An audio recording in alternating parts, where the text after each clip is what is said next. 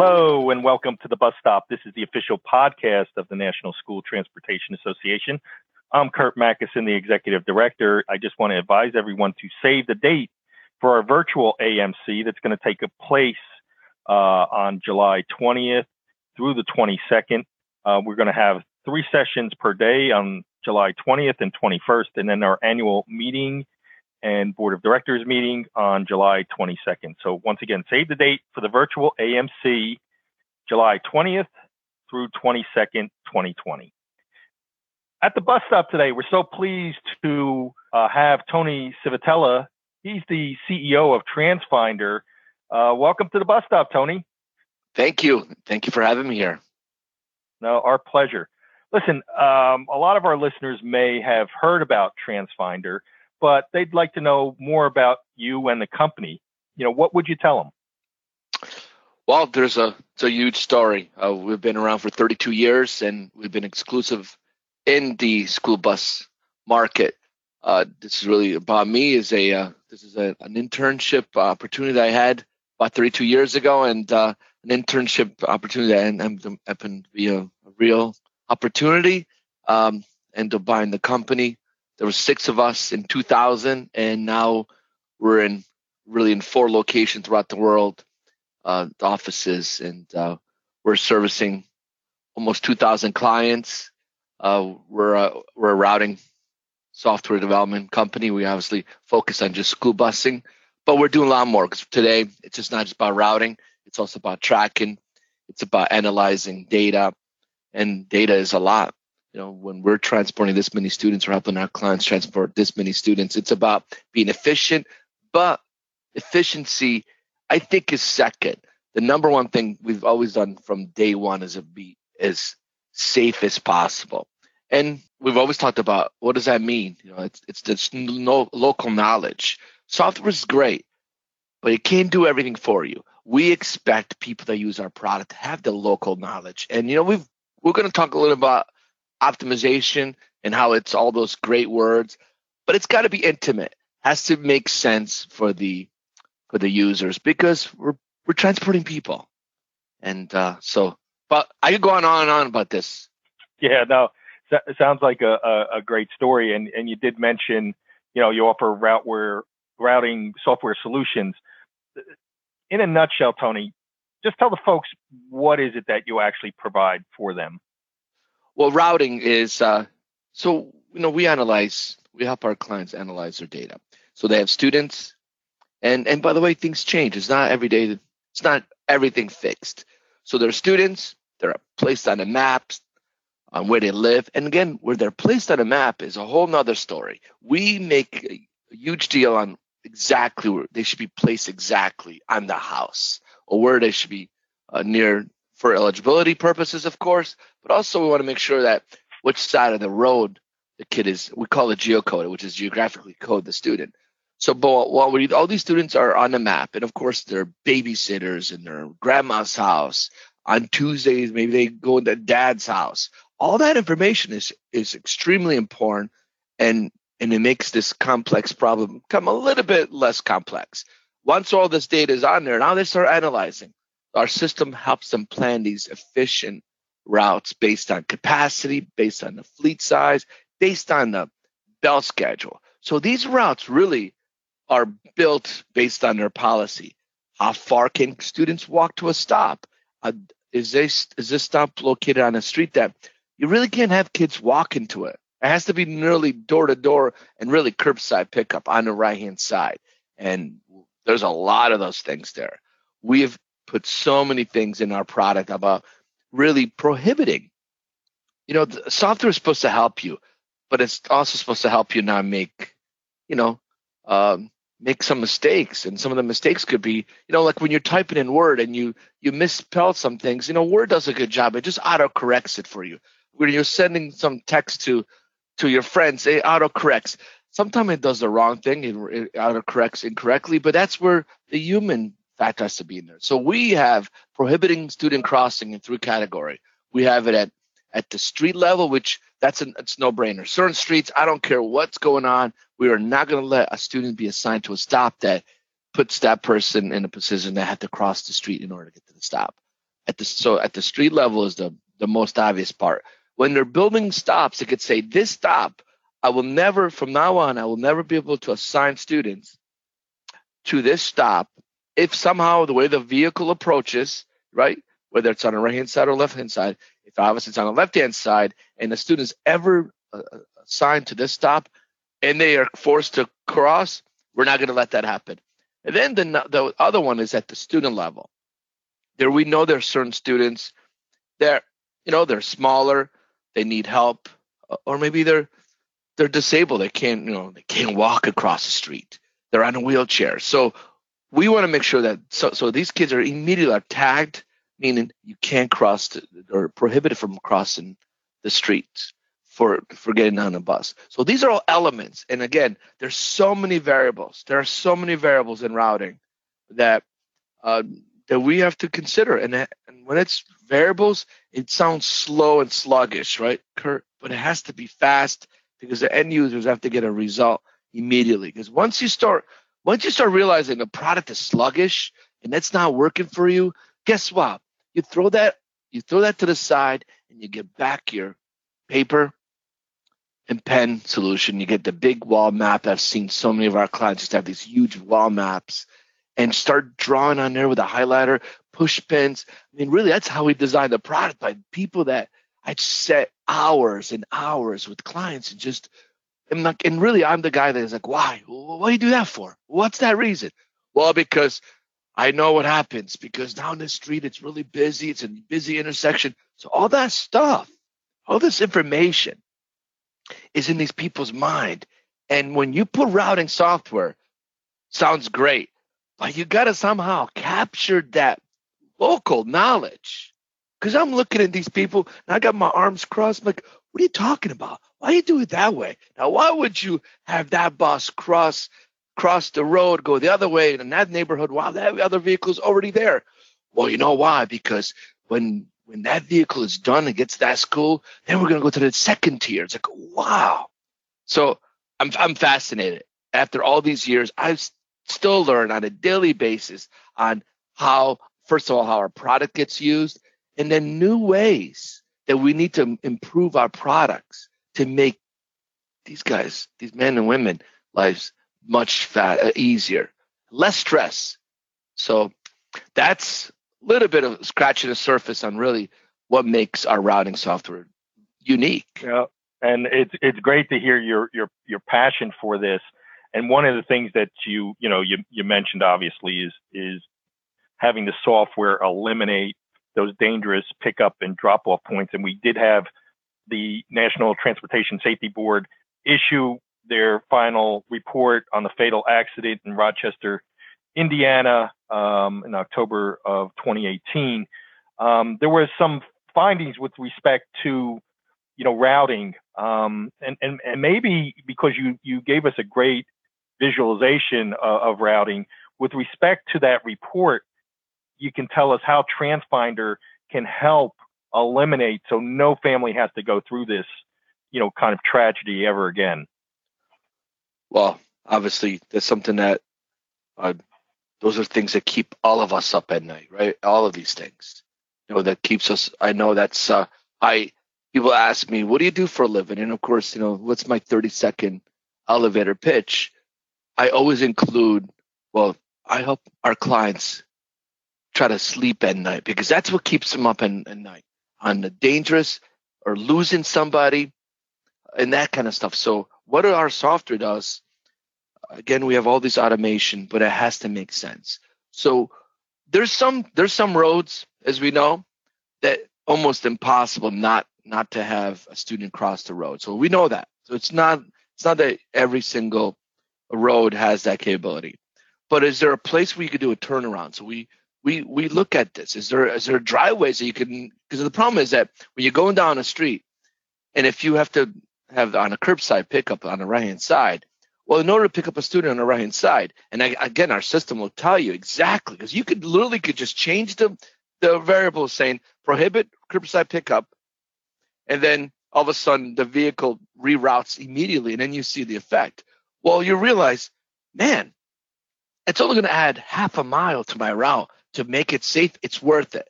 But then you start realizing it has to go down a rural road all the way down there and turn around because maybe our map doesn't have all those better, bigger driveway, and realize, holy cow, it's going to take 2 miles to pick up the student, go all the way down there.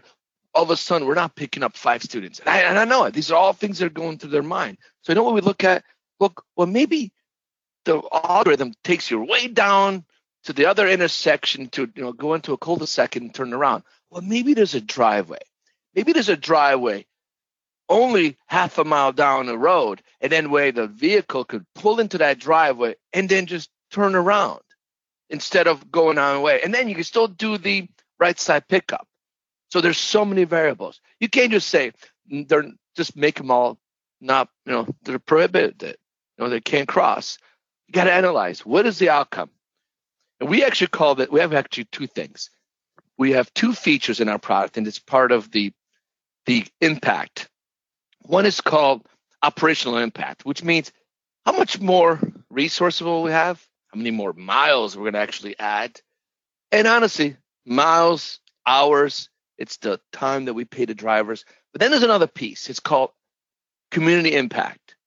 The community impact is measured in multiple ways. The first one measure is that if I'm going to re-optimize my routes, and you've already told mom and dad that expect Tony to get picked up at your house at between 7:30 and 7:40, right? A plus 10 minutes and a plus or minus 10 minutes. Well, the community impact means if I reroute and let the system just reroute everything in the middle of the year, what's my impact? How many families are going to be impacted within like a 15-minute, 20-minute? How about a half hour? Like all of a sudden, our system could build these beautiful, safe, efficient route, but all of a sudden the community gets impacted by a lot. In other words, 50% of the parents have to now adjust their schedule more than 15 to 20 minutes. Well, to us seems a little bit harsh.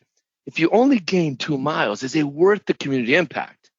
So these are the variables that have to always be there. So what would our product have done different in this situation? I think we would keep talking about how it impacts, how the software impacts the community, and how it impacts the decisions.